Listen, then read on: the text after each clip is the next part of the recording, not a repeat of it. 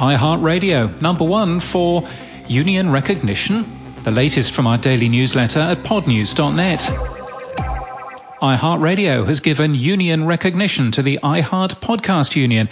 The company has engaged fairly, the union says, and in good faith so far in the process.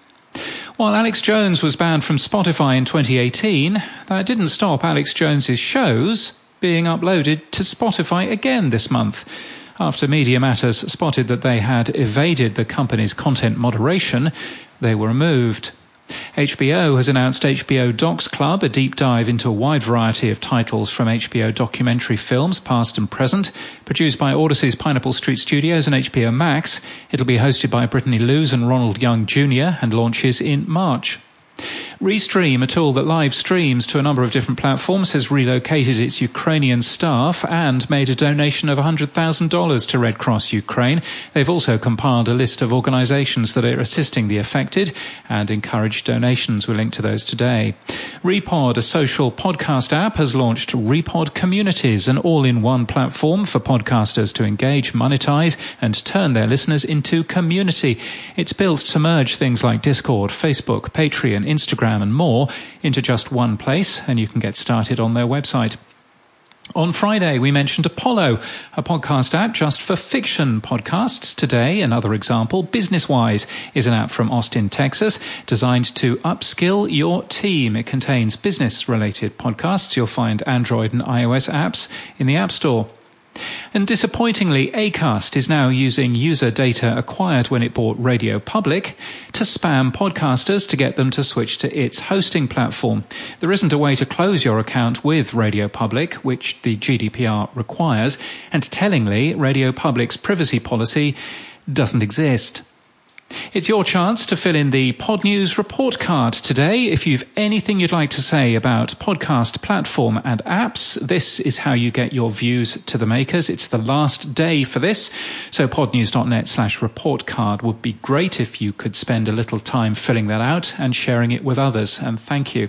And this is a shorter Pod News today, produced in advance during serious flooding in Queensland, where we live, and some of our audio services are unavailable today as a result. Sorry about that. In People News, Aisha Rasco will co-host NPR's Up First over weekends. She's currently the White House correspondent, and she starts on March the 27th. It's a Monday, so time for some tech stuff. What is Podcasting 2.0 and why is it important? Mark Steadman has turned the tech talk into a clear article to help anyone who's interested in how it works. You'll find that linked from our show notes and our newsletter today. Cross-app comments were demonstrated by the Podcast Index, running in both Podverse and Podfriend. And if comments would be useful for Pod News as well, we'll be interested in trying to code comments for our web version as well. Maybe you can help with that, in which case editor@podnews.net. That would be lovely. And Sounder has announced support for podcast transcripts, meaning the company's recently improved transcription tool will now be available in a number of new podcast apps. They've also added support for a number of other tags. And in Boostergram Corner, thank you so much if you've been sending us boosts over the last couple of weeks. Apologies for not being able to read them. I'm reading them today. I'm reading them right now, in fact. Thank you, Oscar Merry, for sending us some, for Dave Jones to point out that the price that Spotify paid for Chartable and Podsites isn't much. No wonder Spotify is snapping up companies like mad, he says. He's also boosted us for all kinds of things, including a thing that we gave a podcast lawyer the other day, which we haven't mentioned yet because it probably shouldn't. So there's a thing. Also, thank you, Adam Curry, for sending us a bunch of sats as well. That's kind of you. And your pal from Philly.